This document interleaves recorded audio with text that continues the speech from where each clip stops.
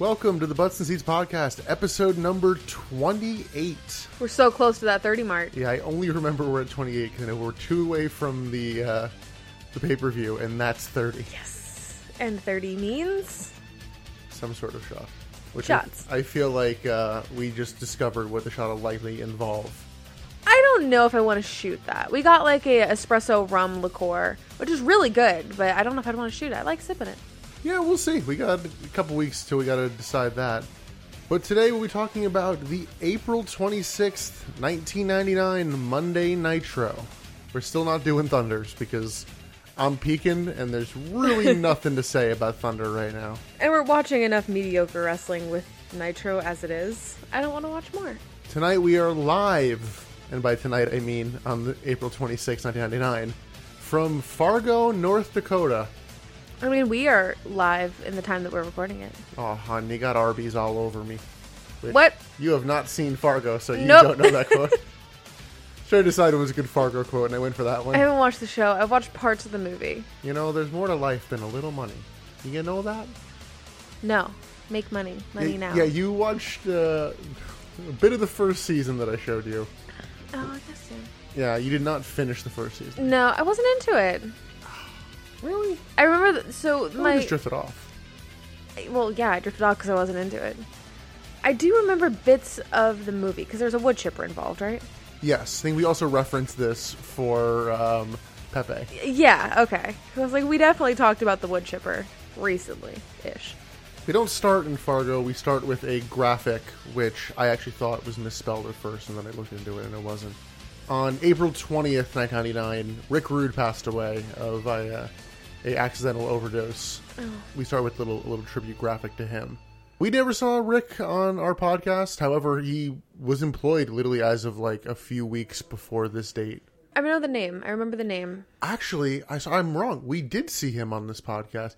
He appeared in our Barely Legal episode for ECW. Oh, shit. Yeah, he dropped in there for a cup of coffee. Yeah, he was training for a comeback, but had been dealing with a handful of injuries. That's sad. I wanted to kind of end this on a lighter note. Apparently in it's either early 90s or like mid 80s, he was apparently 6th in the world at arm wrestling. Arm wrestling? Yes. Huh. I found that fact and I was like, okay. That's interesting. Yeah, that's a pretty cool one. That is the definition of a fun fact. Yep. I think the main thing everyone remembers about Rick Rude from around this time is he's the only person to ever appear on Raw and Nitro in the same night because of the tape delay. Oh, and I thought they spelled his name wrong because his gimmick name was Rick Rude. Rude spelled R-U-D-E. His actual last name was Rude, spelled R-O-O-D. And Sure. I thought they spelled it wrong for a minute, and I was like, okay, that was his real last name. Listen, it's WCW. You're right. I shouldn't put anything past them. I don't really want to get into more detail than that. There is the Eric Bischoff story of him getting kicked out of the funeral. You can look into that on your own time. I don't feel like it's super relevant for our fun show that we try to do. That's for a history podcast. This is just a recap podcast. Kind of. What are we? Are we a history podcast? I don't know. I don't know. Calling all this history feels too weighty for some of these matches. But we start with something that I don't know if we've had before, and that is a recap package from the previous week's Nitro. I was thinking that.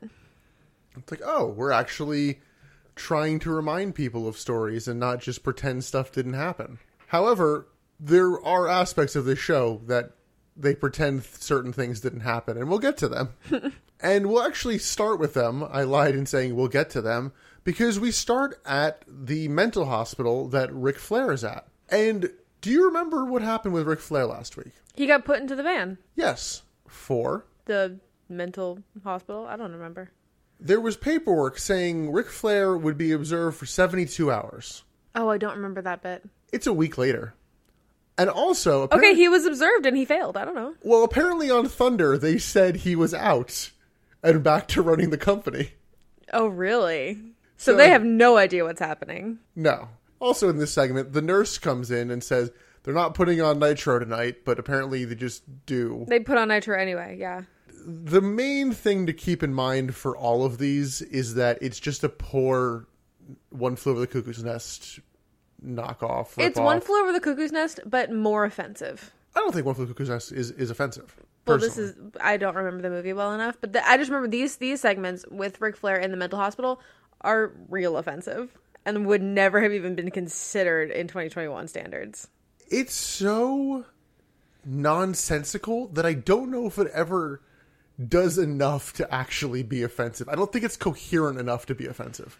The idea, it's not a the concept it's not is a well-spirited idea. Absolutely not. The concept is offensive, but they're not saying like, oh, this person has this disorder and they're slapping their head and acting crazy in the corner. Like that, they're not like going that far with it, but that idea is there. And just the idea existing sucks. Like it's not a good time to watch these. I did know that one of the guys looks just like Nick Swardsden. Which I had to look up. But yeah, he does. You're right. And I'm like, this is 99. He's not famous yet. It might no be him. I don't think so, but Ric Flair does not appear at first. He comes out to someone playing like a recorded version of his theme, which seems to be at about 32-bit. Yeah. They noted, and he says that he seems to think he's at a high-end hotel, and he's calling his one like sidekick through all of this AAA, as opposed to AA. Oh, okay. I don't know what AAA is supposed to stand for. Yeah, I don't know either. I don't think they thought of that through. No, they were just trying to make an Arn Anderson joke. But we will return to this far too many times. Yeah. Too freaking many times. God. We then go backstage at the arena, and J.J. Dillon and Charles Robinson are chatting, and apparently Charles Robinson is now the vice president. Yeah, Charles Robinson, the referee. Charge? Yes. The referee is now the vice president and is in charge of the company. I don't know why Arn's not in charge. Yeah, there are a lot of people that should be in charge before Charles Robinson. Well, you're thinking more like in actuality. I'm saying in terms of like, you know, Ric Flair being like, oh, I'm putting this person in charge. Really? You're not going to give it to Arn? I mean, sure. But just, if you try to apply any logic to this decision, it's not there. Yeah, I'm not going to involve logic in any of making the referee that helped you screw over people the vice president. It was never established that Rick had a vice president. You can't just be like, this is almost like posthumously being like, oh, well, yeah, he was my vice president. We all knew this, right? Right? It's not in writing anywhere? What? No, that's crazy.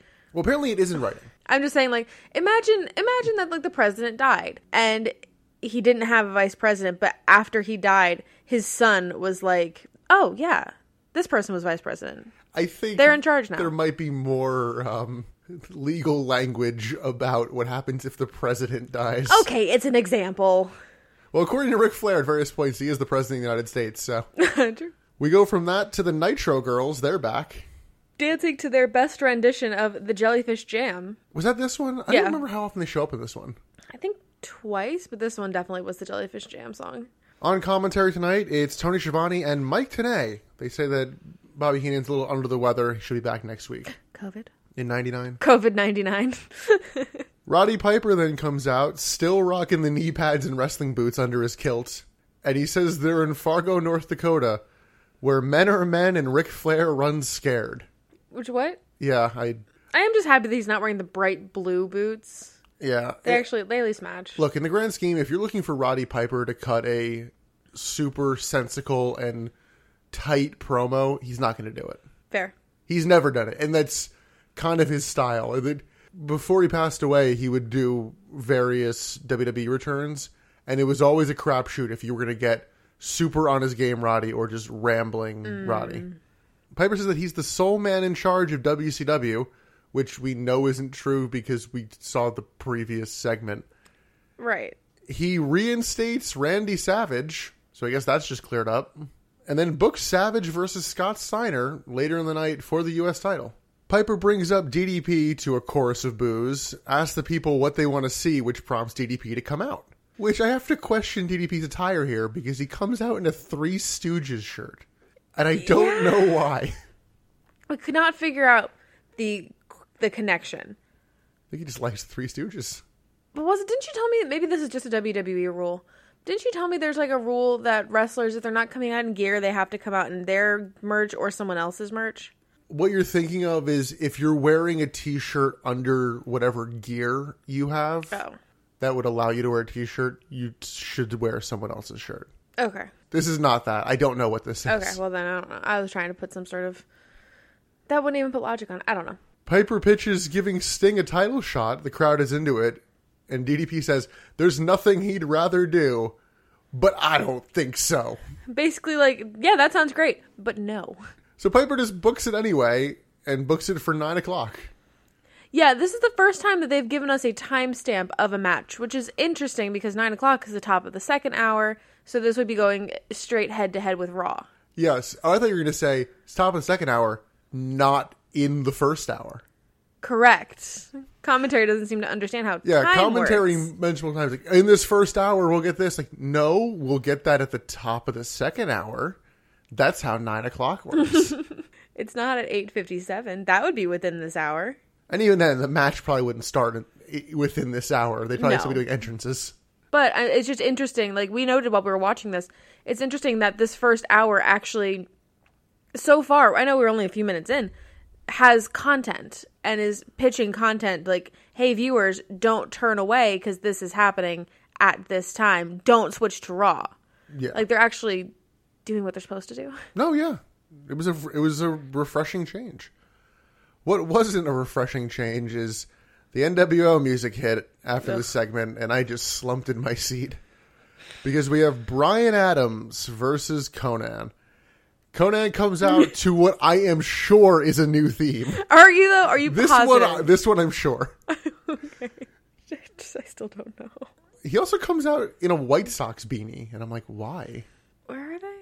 North Dakota. Where do the White Sox play? Boston? Chicago. Duh, Bears. No, the Bears are football. This is baseball. I always thought Bears were baseball. No, the Cubs are baseball. All the bear things. For the record, the nearest baseball team would be the Minnesota Twins. Anyway, back to Emily just naming other teams. I'm just trying to relate to you. He does his normal Spanglish promo, but the music just blares over him to where I couldn't hear it. He does it really quickly. He does like the olale, aviva la raza, and that's kind of strawberries. I don't even think he says strawberries. No, he does. Does he? It's just so quick. I remembered he said strawberries because I'm like, no, they're the black and white. There's no red to this group. Is that the first time you've considered that?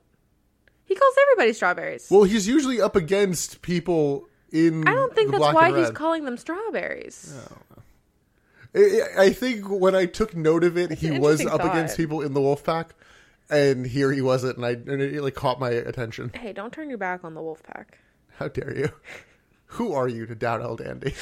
It's already going off the rails. I mean, do you have anything to say about the match? No, not particularly. Bryan Adams tries to attack Konnan, but Konnan counters and hits him with the mic right before the bell, so it's not a DQ.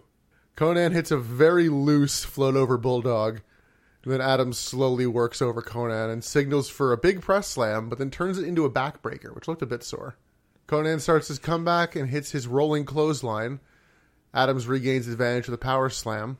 Konnan regains that advantage with a facebuster and goes for the Tequila Sunrise, but Vincent suddenly runs in and hits Konnan for the DQ. Rest of the B team comes down and beat Konnan down, including a spike pile driver, which was clearly meant to be the end spot, because Konnan sells that like death, and then they'll just go over and like kind of kick him a bit, and he doesn't sell it at all. Yeah. Ugh. Mike Tenay plugs the hotline as the segment wraps up. Honestly, all things considered, this wasn't the worst match. It was very standard. It was very chain wrestling. It wasn't painful to watch. It was just kind of nothing. It was boring. I don't even know if I would call it boring. It was just, it was basic. It kind of falls into the category of it feels like it's demoting Konnan more than it's promoting Bryan Adams. Do you think Konnan is bigger than this? I mean, he was for a little bit. Yeah. He was part of the Wolfpack and was seemingly lining up for a feud with Kevin Nash, and then that shit just didn't happen. Well, I mean, Konnan was part of the Wolfpack, and these men are supposedly part of the NWO. Those should be two giant factions, but they're really kind of turning into nothing, so they're kind of on the same page to me. Yeah, I think you can reasonably get Konnan back to a decent mid-card status. I don't think Bryan Adams is going to near there. I think the difference is Konnan already had a singles reputation. Bryan Adams, his singles reputation is kind of a big nothing burger, you know? Like, there's not really much there. Well, to you in WCW right now, he does have a previous history. From what I've seen of him, he's been mostly in, like, tag matches or just NWO beatdowns. I don't I can't tell you any of his finisher Yeah, moves he's or pretty anything like bland that. here. Yeah. So we will see one member of the B team later, but other than that, yeah, they're really... B team just feels like nothing. Yes. We then get a dramatic Sting hype package. I was thinking he was really looking like Jigsaw in this package. I see what you mean. I don't necessarily agree, but I kind of get where you're coming from. They just show him. They don't show him wrestling at all. It's just, here he is. That's kind of why I was thinking Jigsaw. It's just very, like, ominous. And the face paint. We go to commentary. Tony and Mike and a bottle of Surge hype up the rest of the show. It's got to be the same bottle of Surge, right? I don't know. It has to be. We apparently were supposed to get a tag team match next, but the Horsemen took out Perry Saturn and Kidman, and they're at the hospital. They also mentioned that at the pay-per-view, there will be a 3-way tag team match for the titles, involving the Horsemen, Saturn, and Raven, and then Kidman and Mysterio. Which should be good. Like, that should be interesting. Yeah, I was kind of hoping they were going to do that. And when I said we were supposed to get a tag team match, apparently they're just going to go ahead with a handicap match. Because fuck Raven. A weird handicap match. So it's the Armstrongs versus Raven. Just no partner for Raven? Okay. I thought Rey Mysterio was going to come out and be his partner. Yeah, Nick, but the question you're forgetting to ask. What about Raven? Fuck him, apparently. Yes, that's what about him. Raven sits in the corner, has a mic. He gives some context to the crowd because they don't know why the fuck Perry Saturn's not here. Yeah. And he says it ain't over till the fat lady sings, but he's never seen an opera with a happy ending. Which maybe, like, so back in the day, my dad was really into operas. We went to a couple of operas, but I'm just, like, I can't think of any that are happy endings. I think Raven might be right. Maybe Raven is more well-read than we realized. Well, I was going to say, Bugs Bunny agrees with you. Well, what did you expect in an opera? A happy ending? Oh, I forgot you haven't watched a ton of Looney Tunes. There is a opera short. I think it actually won an Emmy or an Oscar. I forget which, because I forget what it qualifies for. But it won some major award for being an opera segment of Looney Tunes. Did it end sadly? Yes. And Oh, there you go. I was thinking that Raven was well-read. Maybe Raven just watched the Looney Tunes. Match starts, and Raven manages to hit a double bulldog after some miscommunication from the Armstrongs, which happens a bunch during this match. They just seem to kind of accidentally hit each other a bunch. Yeah, and that seemed purposeful. That seemed like their kind of gimmick at some points. No, they were just telegraphing it. Oh, okay. That was just poor work rate. That wasn't. Okay, well. That wasn't meant to be a gimmick. Raven brings a chair in the ring that's already a bit fucked up. Yeah, Which it's like weird. an art. It's a pre-broken chair. He hits a drop toe hold onto the chair on each man. Scott Armstrong then holds Raven up for a diving move from his brother, but it's the one thing they didn't want to happen as Raven moves and they collide. What? Raven hits 10 punch spots on both men and then gets hit with a savate kick by Scott. Raven hits an even flow DDT on Scott and goes for the pin, but Steve hits Raven with an open chair and Scott gets the pin. Apparently, even though this is a handicap match, this is an upset, which relatively fair, but I feel like they shouldn't treat it like that. Yeah, the tag team should not be like, oh my god, we beat one guy. Especially when the one guy is Raven. Like, if it was Goldberg, I'd be like, oh Yes, shit. definitely. Because they would do that with some guys when they're trying to, like, give them squash match wins, where it's like, we'll have them face, like, 2, 3, 4 guys. Mm-hmm. And it's like, it's meant to be impressive, but here it's like, oh, you are an established tag team, and you beat, you know, Raven. He's middle of the pack. Yeah, he's very mid-card. But, like, I still, again, didn't hate this match. You just really like the Armstrongs, apparently. I guess I do. I'm not against them. Can you even tell me which one's which? Nope. There's red and there's black. Yeah, this was kind of nothing for me as well. I didn't hate it. It was more that it was just a match, and there was no real story progression that I'm like, okay, why? Like, Yeah, Raven there's should no have point. won. There was no point. Moving on, we get Ric Flair calling Charles Robinson, and he tells Charles to get Piper arrested, and also tells him to get the National Guard. Yeah, but we haven't figured out why he wants Roddy Piper arrested or what the National Guard would do. Yeah, I don't know. What did Roddy Piper do? Yeah, I don't know. We then get the same recap package as the opening of the show, which was disappointing. I was like, oh. It was clear that they were filling time until 9 o'clock. To me, at least. We then get a Mean Gene interview in the ring with Charles Robinson. Gene asks in so many words, what the fuck is going on? Yeah, that's fair. Charles Robinson says he's in charge and says that Sting versus DDP will happen. He makes no mention of Randy Savage versus Steiner, although that match does happen later. We were under the impression that because it was a Roddy Piper sanctioned match, that it would like get canceled or something. Yes, because he's not reinstated. Right, and supposedly Charles Robinson runs the show, so because he didn't reinstate Macho Man himself, why would Macho Man have a match? Per the hierarchy, Charles Robinson would have more power than Roddy Piper. Right. But yeah, no mention of it, and Roddy Piper then comes out, and Charles Robinson immediately asks for security. Robinson slaps Piper, who no-sells, and tells him he's going to, like, murder him. And Piper goes to attack him, but security stops him, and then Piper tries to spit at him. Robinson does the same thing Flair did last week, and it's like, you're fired, but you're still wrestling at a pay-per-view. Yeah, it was such a, like, Ric Flair impersonation spot. It was exactly the kind of, like, movements and the way that he spoke. It was... Oh, yeah, he goes full He was Flair. trying to be Ric Flair. He's in charge. I guess that was the point of the segment, and Piper gets taken away. Yeah. By security, not by police. It's so chaotic. All of these segments are just so chaotic. I can't make heads or tails of a lot of it. I just think of Jeff Goldblum in Jurassic Park. Just that's chaos theory. So we very suddenly transition from that to the title match. It is going to be Sting versus DDP for the WCW title.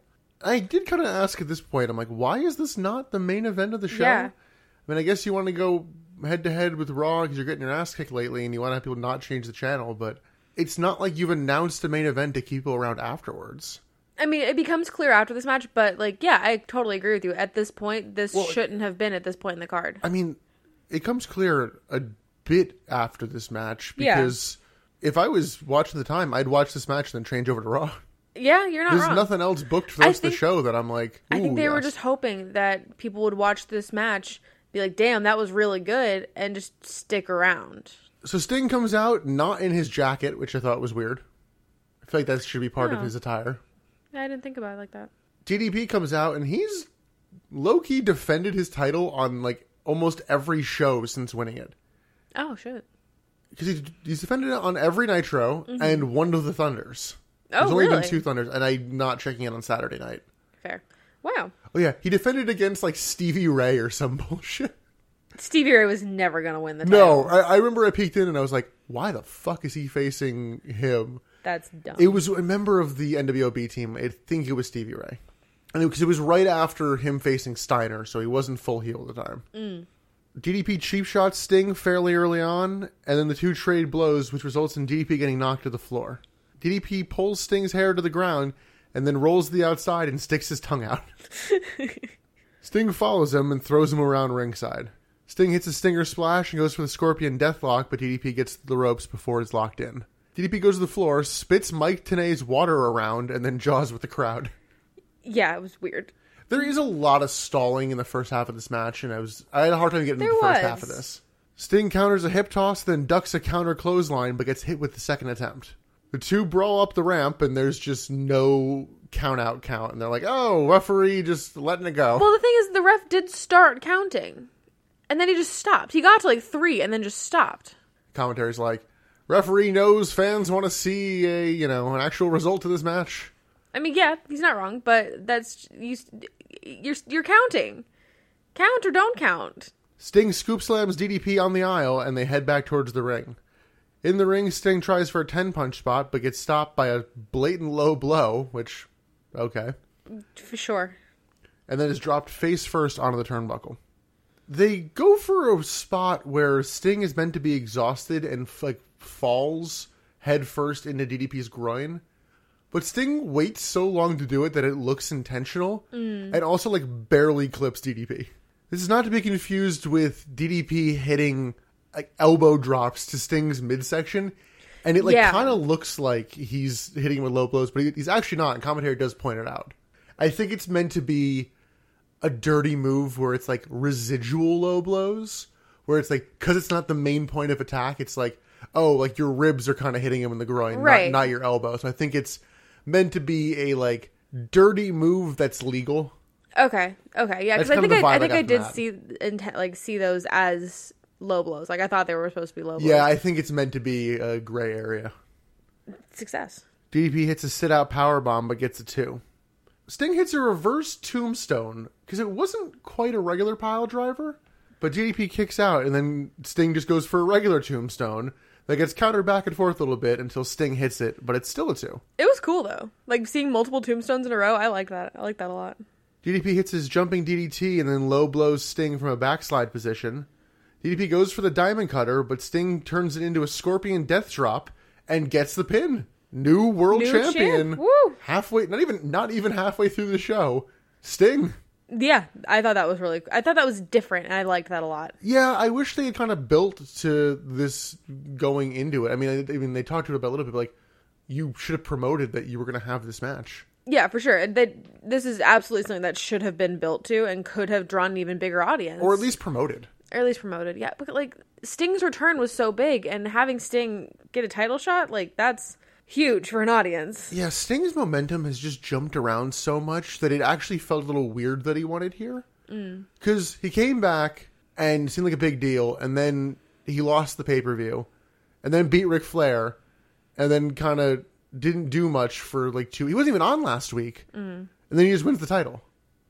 It's like, oh, it doesn't feel as hot as it probably could have. Right. With better planning, this could have been really cool. That said, this was a good match. Yeah.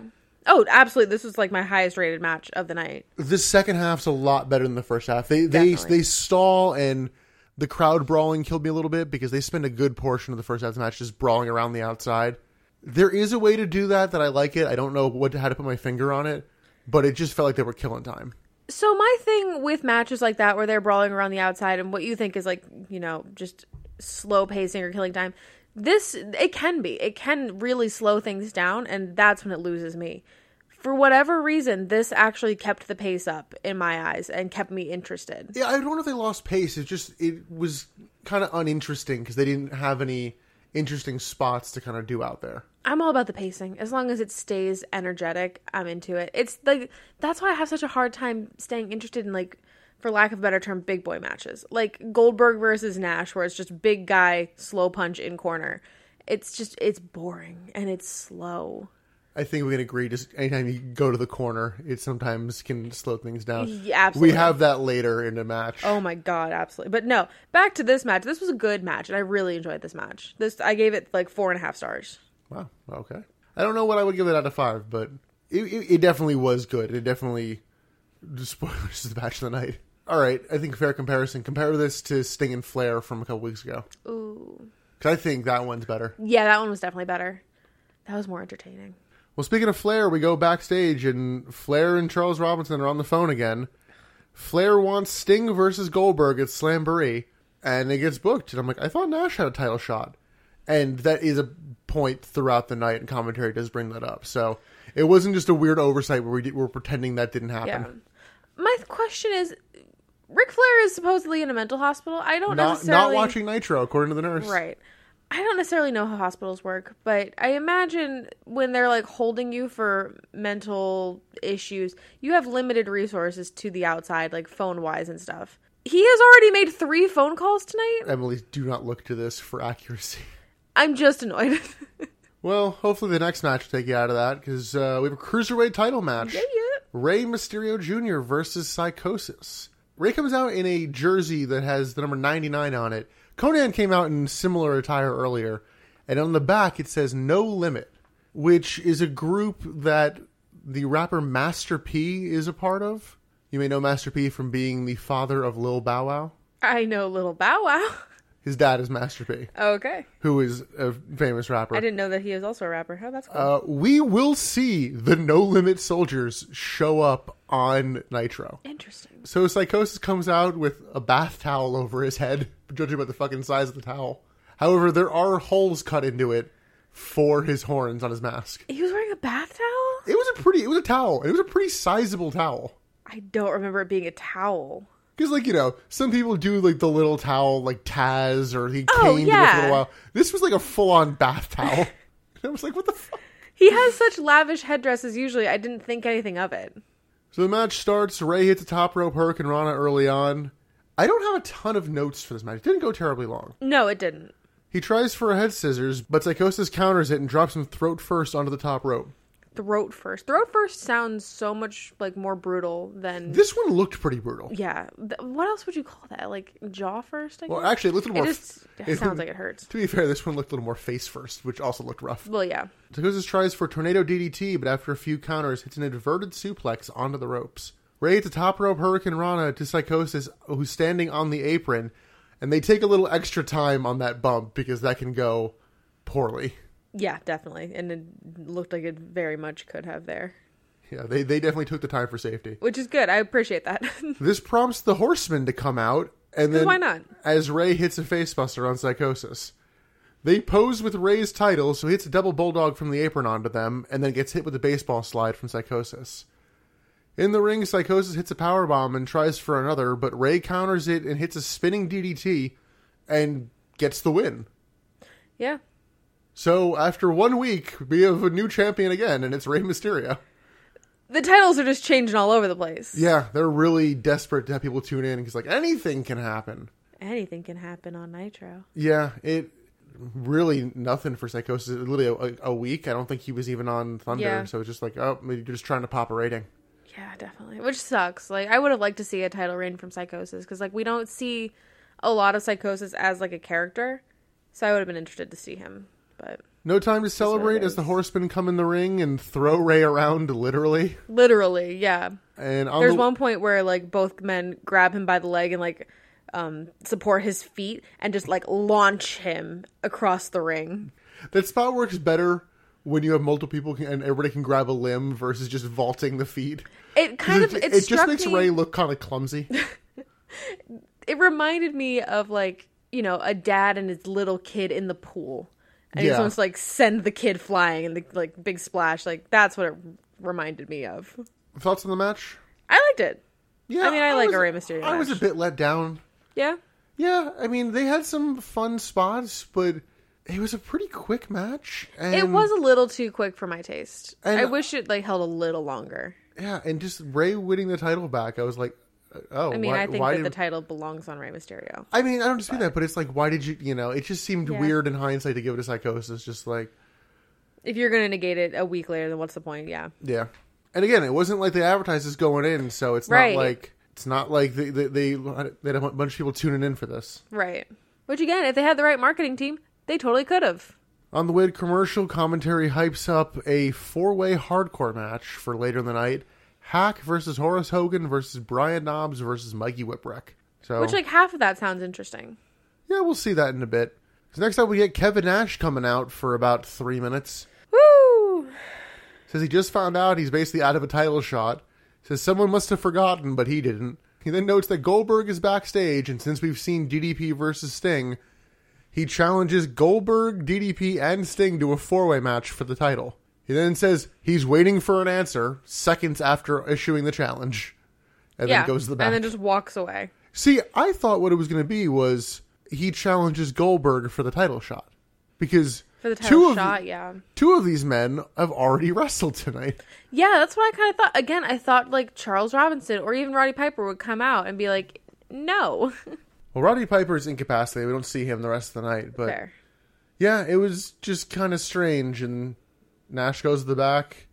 And we go from that to Ric Flair back at the mental hospital. And he seems to make the 4-way match official. So that's our main event for the night. Remember when I said at the beginning that we go back to this hospital so much? What is this time, like 3 or 4? 4.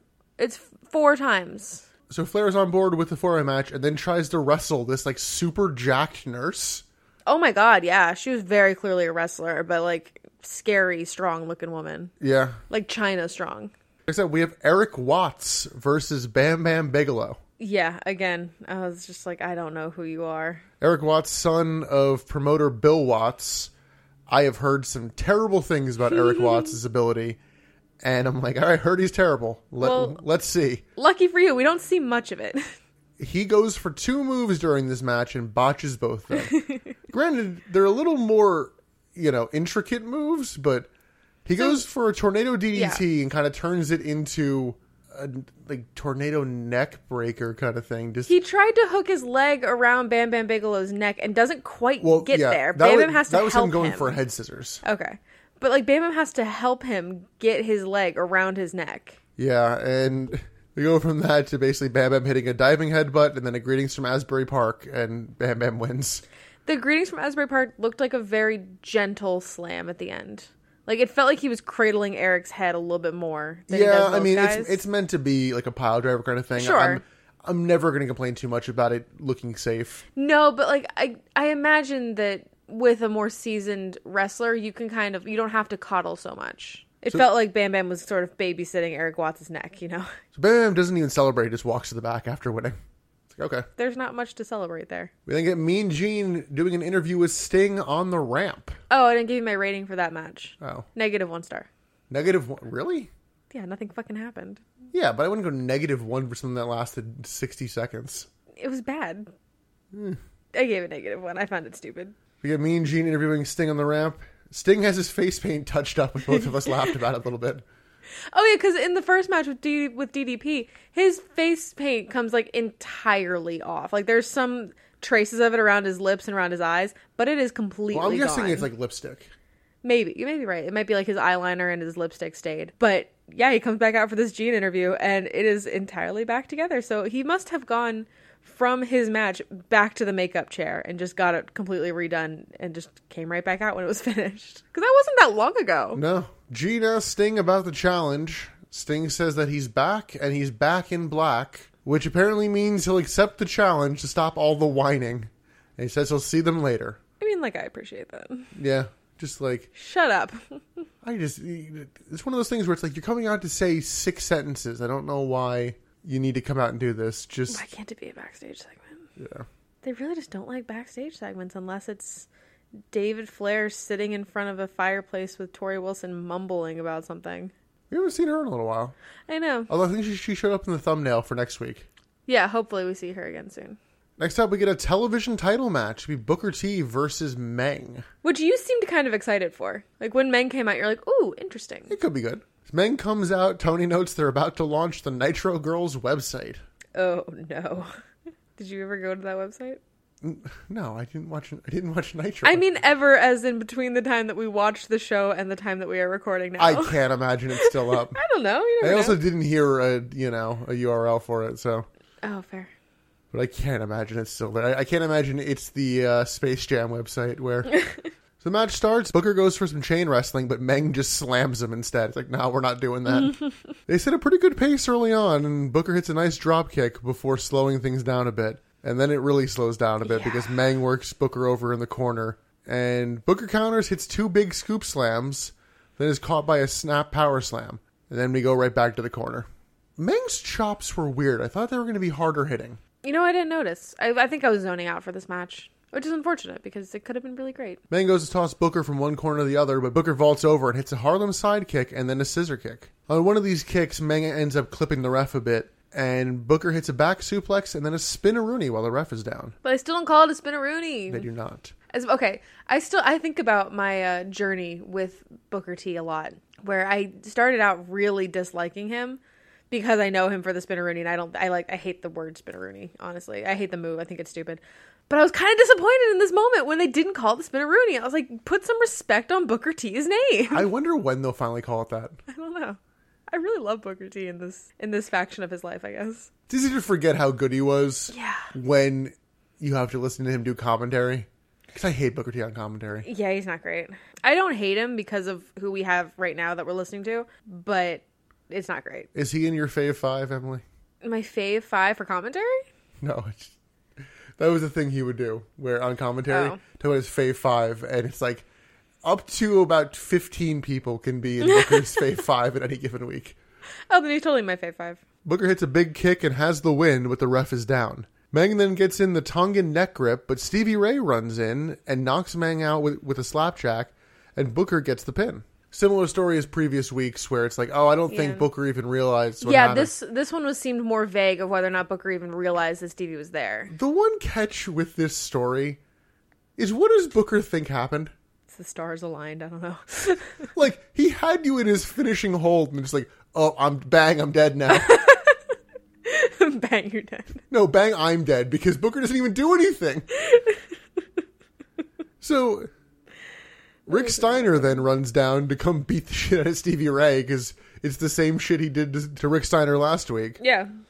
Booker stops him, and then the two argue. Not a bad match. I liked it probably better than you did. Yeah, it was a yeah. bit slow, and the corner I gave it 2 stuff did get to stars. me.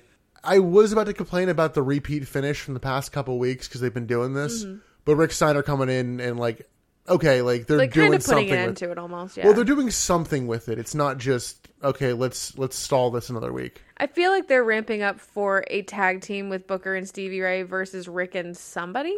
I don't know about that. I think they're meant to just be teasing, are the brothers going to reunite? Okay. Or you're right, and it's time to bring back Judy Bagwell.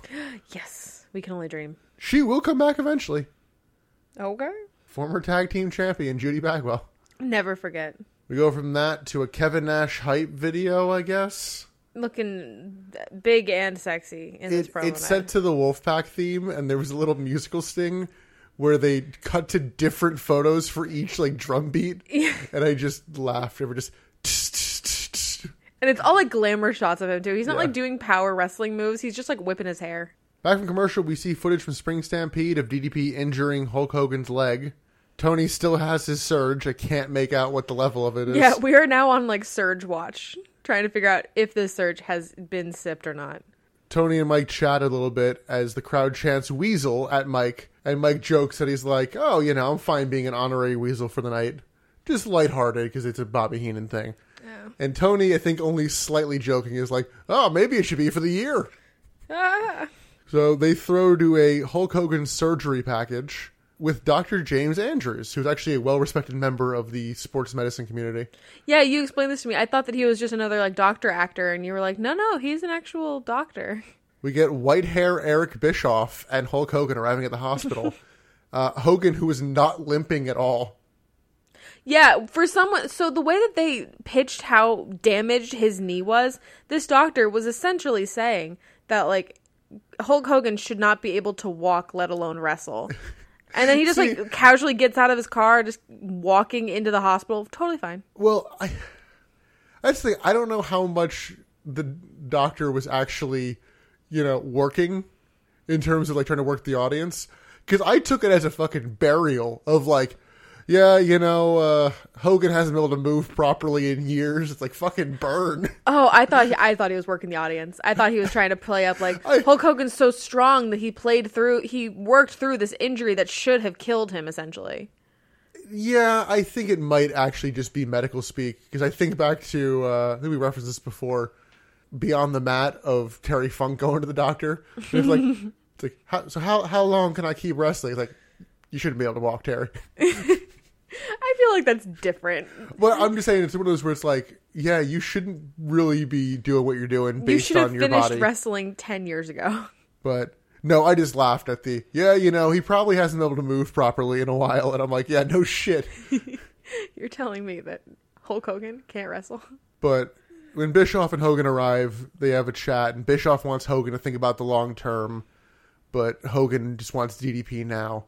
And it's all right, well, I guess Nash will handle this. In this moment, this is the first moment I remember in a very long time, if ever, I respect Eric Bischoff. Well, Hogan seems skeptical, the fucking doctor's going to turn heel mid-surgery or something.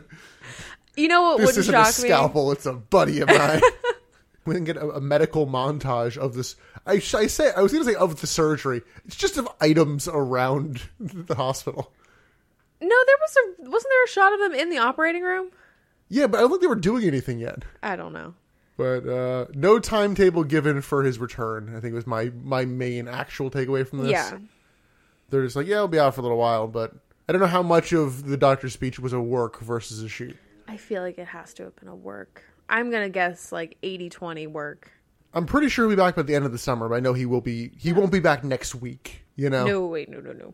We go back to the mental hospital with probably the thing we have the most to talk about.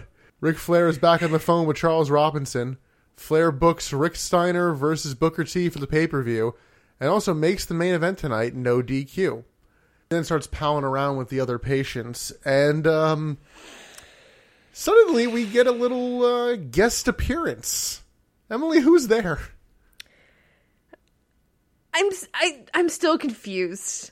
Because the patients are in a little circle and they're doing the Steiner dance or whatever. And then they turn to this other guy that walks in.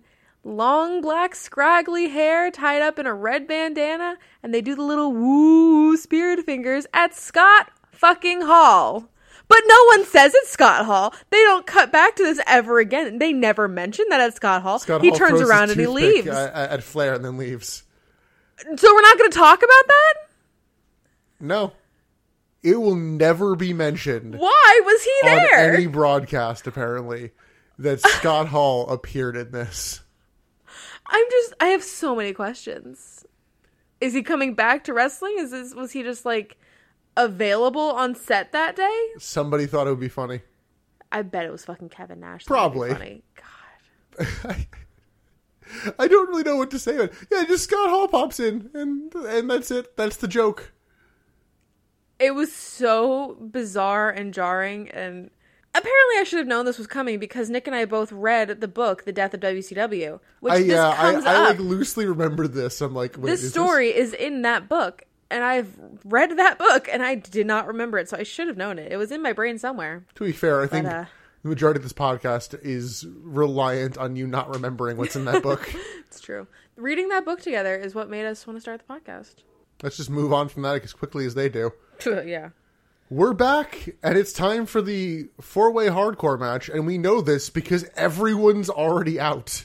There's no entrances. There are no entrances. And I think this is where we looked and it's like, oh, they're running out of time. Because they got a couple matches left, and it's like, oh shit, we gotta rush. Because 3 of them are in the ring, and Hack is just sitting on the outside.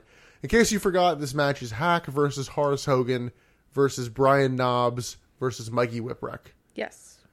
And I say that this match might as well just be Hack versus Brian Knobbs. Pretty much, yeah. Depending on where the focus of the camera is. Because they really just don't follow the other two. Because they're all 4 men are constantly brawling.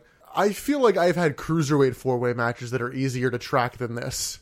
Yeah, and this match also had the patented Emily problem of all these men look vaguely similar to me. They do not. To me, they did. They didn't have discernible features. It was hard to track because of that for me. I don't think any of these men look even.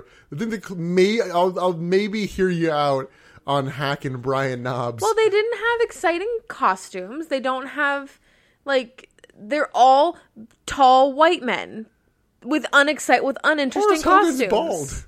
Okay, he's still a tall white man. Mikey Whipwreck's not tall.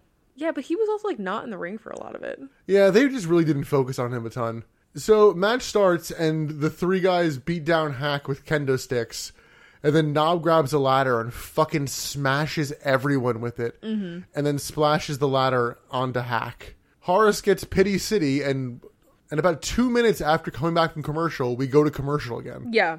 We come back and there's trash cans everywhere. Hack then tosses a Surge cooler in the ring. Which was probably my favorite part of this match. Hack and Knobbs brawl to the outside and Hack grabs a table. He tries to do the thing where you lay it from the ring apron to the barricade, yeah. To the barricade on the outside. And a member of the crowd has to try to help because it's not far enough.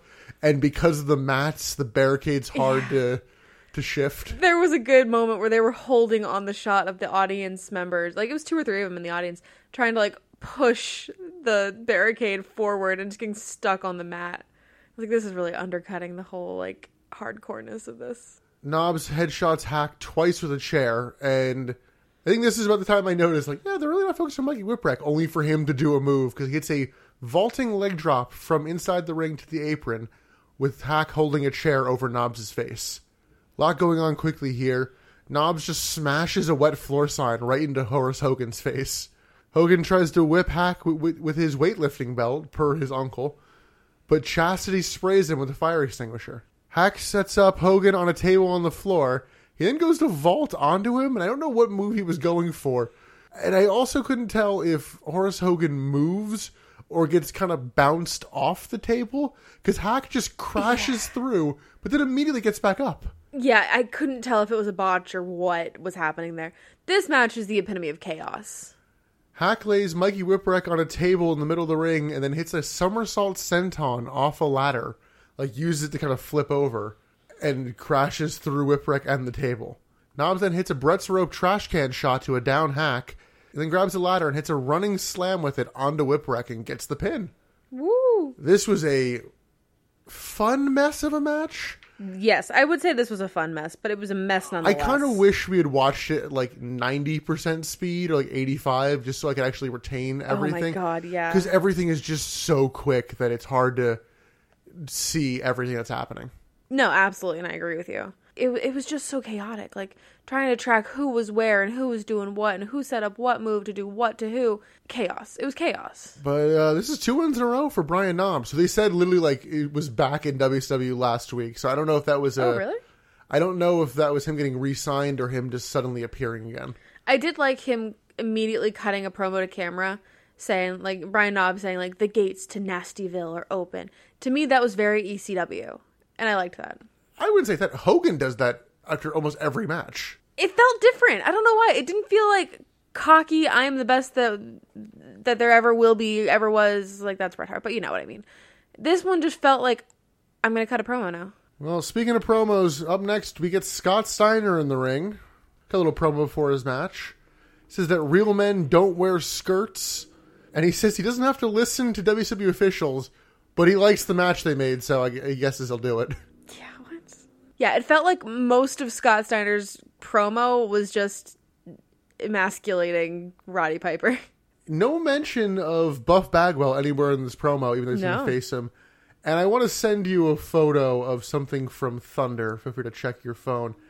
On Thunder one of these weeks, Buff Bagwell came out and did a Scott Steiner impression, complete with a bit of costume. Oh my god. I also didn't realize how high-pitched Buff's voice was until he tried to do a Steiner promo. I kind of love that. I think that's hilarious. Oh, he also, to get to Steiner, he used the phrase, the big bad poo-poo daddy. Ooh, got him. So in this promo, Steiner says he's making a special stipulation. If Savage wins, he'll be, quote, the new S champ. Yeah, the new S champ. I don't know if that was a flub or if he meant to say that. And if Steiner wins, he gets Gorgeous George. Adding on to his reputation of just like, I'll wrestle you, but if I beat you, I'm going to have sex with your wife or girlfriend or partner. Like, dude, get your own girls. Well, speaking of Gorgeous George, Jesus. Titties. Yeah, she comes out.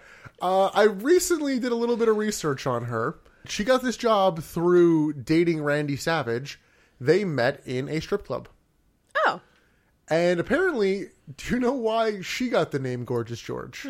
Because WCW apparently originally purchased the trademark for it with the intention of giving it to Randy's brother, but then never used him on TV. Oh. So they gave it to her. Wow. Yeah, so they are dating in real life. Okay, I can see that. Apparently, the person who was going to get this spot, but wasn't dating Randy Savage, so she didn't get this spot, was Tori Wilson. Okay, I guess I can see that, yeah. Now, I am going to have to blow your mind here for a second, because I didn't recognize this person either. There's an additional member to Randy Savage's entourage. Comes out wearing some pageant attire, and across the little sash says Miss Madness. Do you know who this person is? Did you recognize her? No. So she is 21 at this point, which is probably why we didn't. They also don't really give her any close-up. This woman will go on to be in WWE as one Molly Holly. No way. Yeah. That was Molly Holly? That was Molly Holly. What? That's wild. I need to go back and watch that now. Yeah, I looked up photos. You can barely tell it's her. What? That's amazing. And for a while, I did think that the sash said Miss Mattress. Well, I thought it was... Not Miss Madness, which, makes sense. Well, I thought it was Medusa for a minute, because they really don't show her in any No. sort of close-ups, and then Medusa comes out later. So at this point, the match hasn't started yet. And I just wrote, I'm like, Randy Savage should not be wrestling his first match on free TV. Barely advertised. This is another one that should have been advertised. They at least announced it earlier in the night, but it's like, he's not reinstated per Right. Flair, and Charles Robinson is back in control. So, Charles Robinson then comes out, and it's like, oh, okay, he's going to say this match isn't happening. No, he's just going to ref it. So this match is going to happen. Yeah, it was bizarre. Like, we were both kind of waiting for the shoe to drop and be like, okay, I guess this match isn't happening. And when Charles Robinson came out, we were both like, up there it is. And then he just stays. It was weird. Well, so the two pose off for a bit and do eventually lock up. Savage gets Steiner into the corner pretty quickly, and Steiner pushes Savage into referee Charles Robinson, like barely grazes him. But because he hit him, Robinson DQs Randy Savage. Calls for the bell, and that's the match. Apparently Charles Robinson has Arrested Development rules. No touching. So one, considering Steiner won, I'm like, oh, does Steiner now get Gorgeous George? Even though no one's been doing it. He did the same thing with Kimberly, and that just wasn't a thing. Exactly. Medusa then comes out and kicks Charles Robinson, which just knocks him out. Tosses him in the ring, and in a weird moment, the three of them decide to strip Charles Robinson. Yeah, this was really strange and uncomfortable. But then it was revealed that he's wearing the same boxers that Ric Flair was wearing last week in Florida. He's wearing, like, University of Florida boxers. Yeah. It's funny. Ha ha ha. So, yeah, this wasn't a match. So No, it's this like... is a segment, if anything. Yeah, so, I mean, they at least still have the chance to not give away Savage's, first real match on free television. Yeah, I really think a lot of this company's issue is the marketing. Yeah, I mean, it's not like they would just randomly have him on Thunder face the Disciple in a standard match. Whoa. They wouldn't do that at all on the upcoming Thunder after this with no advertising. Did they really? Yep. Oh my god. But hey, our boy Ed Leslie gets another payday. Oh, woo. I really wonder how long he sticks around for. We transition from that to a Gorgeous George training video. Nothing really of note here. We did notice that this gets way more production value than any other hype package for any other wrestler. Like, this actually has, like, a set and it, like, well, it's that they glamorous actually shot. go somewhere. They go somewhere, yeah. Like, they actually put some work into this one. And you were just like, yeah, it's because she's pretty. I wonder if they filmed that somewhere local or if they went to, like, Goldberg's gym or something. Because we have reference that he does own a gym at this point, yeah. so... Oh, I don't know.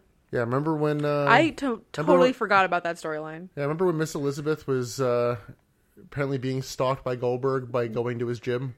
Yeah. And him coming to work. Remember what happened at the end of that night? Nothing. That was the finger poke night. Was it the finger poke? God, wow. So much happened in one night. I hate wrestling. Well, let's go on to the main event then. Main event of the evening, DDP versus Sting versus Kevin Nash versus Goldberg for the WCW title. DDP comes out limping, actually bothering to sell his match earlier. Right.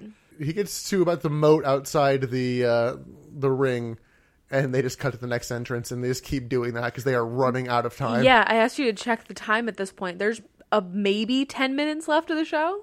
And I don't know what he was told going into the night, but holy shit, did Sting look disinterested coming out for his entrance. I'm like, were you not told you were losing the title later? Spoilers. Yeah, so they don't have time for entrances, but they do have enough time to go to a fucking commercial. Yeah, what? Back from commercial, DDP's apparently in the crowd. Was he in the crowd? Yeah, he's in the crowd, and the other three are... Yeah, okay, so I did notice that he was not in the ring for the majority of, like, the beginning half of this match. Well, he is, depending on who you ask, the only heel in this match. Because he is doing a heel strategy of just like, ooh, I'm going to let everybody else fight, and then hit the scraps for a little bit, and then that role gets taken over by somebody else. But we'll get to that. The other three brawl in the ring. Goldberg hits an underhook suplex on Nash. Oh, and I actually did note that DDP is doing a WWE 2K strategy. When there's a fatal four-way, it's just like, I'm just going to sit on the outside of the ring and break up pins when appropriate and do some bullshit. Goldberg hits a power slam on Sting, gets a 2. DDP stops a spear before it can happen and hits Goldberg with a spinning neckbreaker. Tony notes that DDP is probably the freshest of all the men, like damage-wise, and I'm like, what? He lost the match earlier. There are 2 men in the ring that have not wrestled tonight. Yeah, and you're picking the one guy who got beat down enough to where he lost. What? Sting hits a stinger splash on all 3 men. Nash then hits a big boot on all 3 men and sets up for the jackknife, but Goldberg breaks it up. Goldberg hits a world's strongest slam on DDP. Nash tries to steal the pin, but DDP kicks out. Tries to do the same thing after a stinger splash to Goldberg, and does it a handful of times throughout this match. And I'm like, Nash, you're still supposed to be, I guess, a bit of a face here. Right. Like, this is a really heelish dick move. Like, ooh, let me sneak this. Ooh, sneaky. He's doing the Scott Hall fingers. Ooh, the spirit fingers, essentially. Sting gets the Scorpion Deathlock in on Nash, but has to break it up after Goldberg hits a spear on DDP. Goldberg then hits a spear on Sting. After that, actually managed to hit a jackhammer on Sting, but Randy Savage suddenly runs in and breaks up the pin. Savage clotheslines Goldberg to the floor and then tosses Nux to DDP, who uses them on Nash and hits a diamond cutter in a Big lot ol' of quotes on Nash, who takes it as a back bump somehow and gets the pin on Nash and regains the title. So, Is that one of the shortest, like historically, the shortest title reigns? at this point, it is the shortest. Okay. We talked previously about one-day title reigns, Yeah. and I, kind of half remembered seeing this, but I didn't see when. But I mean, he was the champion for like less than 2 hours. there are various shorter ones Really? still to come. Jeez. But I think most of those, or maybe even all of them, are 2000. Okay. So we got lots of time before we get to that. DDP leaves through the crowd to escape, but he can't really seem to find the right way to go and struggles a little bit with that. But that's the main event. Thoughts on the match? It was fine. I didn't really have any strong feelings about it. I think that the DDP Sting match was significantly better than this. Yeah, I was hoping this could have been fun, and the fact that they were actually running out of time, I'm like, ooh, this might just be them skipping to, the final third of a match they had planned, as opposed to... They really still cannot figure out four-way matches yet. No, both four-way matches in this show were so chaotic and messy. It's not even like they've had a ton of luck with the previous ones either. No, they just haven't. They can't figure it out. There's something about it that they just can't do. Yeah, but DDP leaves the show the way he started it, as champion. So kind of makes the Sting title change a little pointless. Yeah, this whole feud was kind of... They're just trying to pop a rating. I wonder if they succeeded. Well, I can't speak for hourly, but this show is down from the previous week. It was a 4-1 last week. It was a 3-9 this week. Really? And it goes down even more next week. Yikes. So this has a negative effect on that. Yikes. Because, I mean, yeah, we talked about the Psychosis title reign feeling pointless. Sting's just like... That was even more pointless. Yeah, and it just makes DDP look a bit weak of... They can just kind of sneak with victories to win titles. How do you like DDP as a heel? Do you like him more as a face or as a heel? I like him more as a face. It doesn't feel like he's been given a ton to do as a heel. Fair. Which is weird to say as the champion. They also aren't really saying a bunch about Randy Savage constantly helping him win. Because Savage does the same thing on the upcoming Thunder as well. Oh, so is Randy Savage also a heel? See, depends on who he's in the ring with, I guess. Because he's against Ric Flair, who is meant to be, power drunk, but is now losing his mind. Next week, he'll likely be a heel because they're going to be in Charlotte. And that's Ric Flair's hometown, so we'll see what happens with that. We'll also see what happens with Ric Flair in general, because they usually do a pretty good job of making a fool out of Ric Flair every time they go to Charlotte at this point. And they haven't, I guess they do on Thunder, but at least on Nitro, they haven't gotten him out of the mental hospital. I didn't see him out at that point. Before we start diving into next week's show that we haven't seen, let's recap this show. Thoughts on the show as a whole? Fine. It kept my interest. Yes. I kept thinking that something big was going to happen. And which feels weird to say in a show with 2 world title changes. I know, but do you understand what I mean though? There was no wow moment, and I think I kept waiting for a wow moment. Yeah, Sting winning the title didn't feel like a super big deal, and I'm wondering if it was because it was halfway through the show. It was shocking. I did like that moment. That did bump my interest in the show because it was so early on and unexpected. So I liked that. But it did, by the end of it, seem completely unnecessary. Yeah. It undercut itself. I don't disagree. So let's wind this down, go to best bit and MVP. Emily, what's your best bit? Even though I just told everyone that it undercut the show, I'm going to give my best bit to the DDP Sting match. Yeah, in a vacuum. yes. That's a great match. By far the best match on the card tonight. Yeah, I don't disagree. MVP? I gave it to Sting. Okay. Yeah. It's funny. I'm going to do the same thing we did a couple weeks ago, and I'm going to give mine to Sting's opponent. DDP? I'm giving mine to DDP. I think he actually got more of a raw deal than Sting out of this because you just interrupted his title reign with this random detour. Yeah. And I thought his promo was a little better than Sting's again. Really, just Sting's not a great promo He's in not. my eyes. And so he keeps being hurt by having to come out and cut weird promos. Like, Sting, I don't care that you're back in black. Yeah, that's fair. You're really trying for that too hard. I just think he gave a good performance in the ring, wrestle-wise. Oh, yeah. I mean, I think... That's why he's my I think MVP. both of them did. Definitely. Agreed. Yeah, and I did like the logic of DDP just camping on the outside, waiting to pick his moment during the other one. Yeah, very heel heat. Plus, Sting lost points for me for looking really disinterested during his entrance. Yeah. It kind of telegraphed to me that something was going to happen. Can you blame him, though? Either way, that's it for this episode of the Butts in the Seats podcast. Woo. Till you join us for the May 3rd episode, I want to say? So we have another episode of Nitro, and then our Slamboree. Yes. And after that, we're going back to ECW for an episode. ECW. Till then, you can follow us on Twitter and Instagram at Butts in the Pod. We're also on Facebook at Butts in the Seats Podcast. Find us on Spotify, Apple Podcasts, and Google Podcasts. Also, yes, leave a rating or review. We want you to share it more than that, but we won't turn down your feedback. Absolutely not. Any final thoughts before we get out of here, Emily? No, I'm just excited to see Tori Wilson coming back next week. Like, that kind of got spoiled for us on the thumbnail, but I'm interested to see how that story goes. Now, what do you think? Will her impact upon return be the same as CM Punk's impact upon return? Oh, absolutely. Which we did not mention. In fact, at all even during more. this. I Even more? think that Tori Wilson coming back is even bigger than CM Punk coming back to wrestling. Yeah, everyone knows about the May 3rd, 99 Yeah, it's Nitro. infamous. Oh, man. We didn't talk about CM Punk at all. Oh, what a time. Well, and- what a great night that was. Oh, my God. And I'm pretty sure that David Flair was with Tori Wilson, so it's bound to be an action-packed episode. Oh. Well, Who needs Becky Lynch and CM Punk returning in the same weekend when you've got David Flair and Tori Wilson in 1999? Who needs it? I'm with you. Tune in next time for that gem.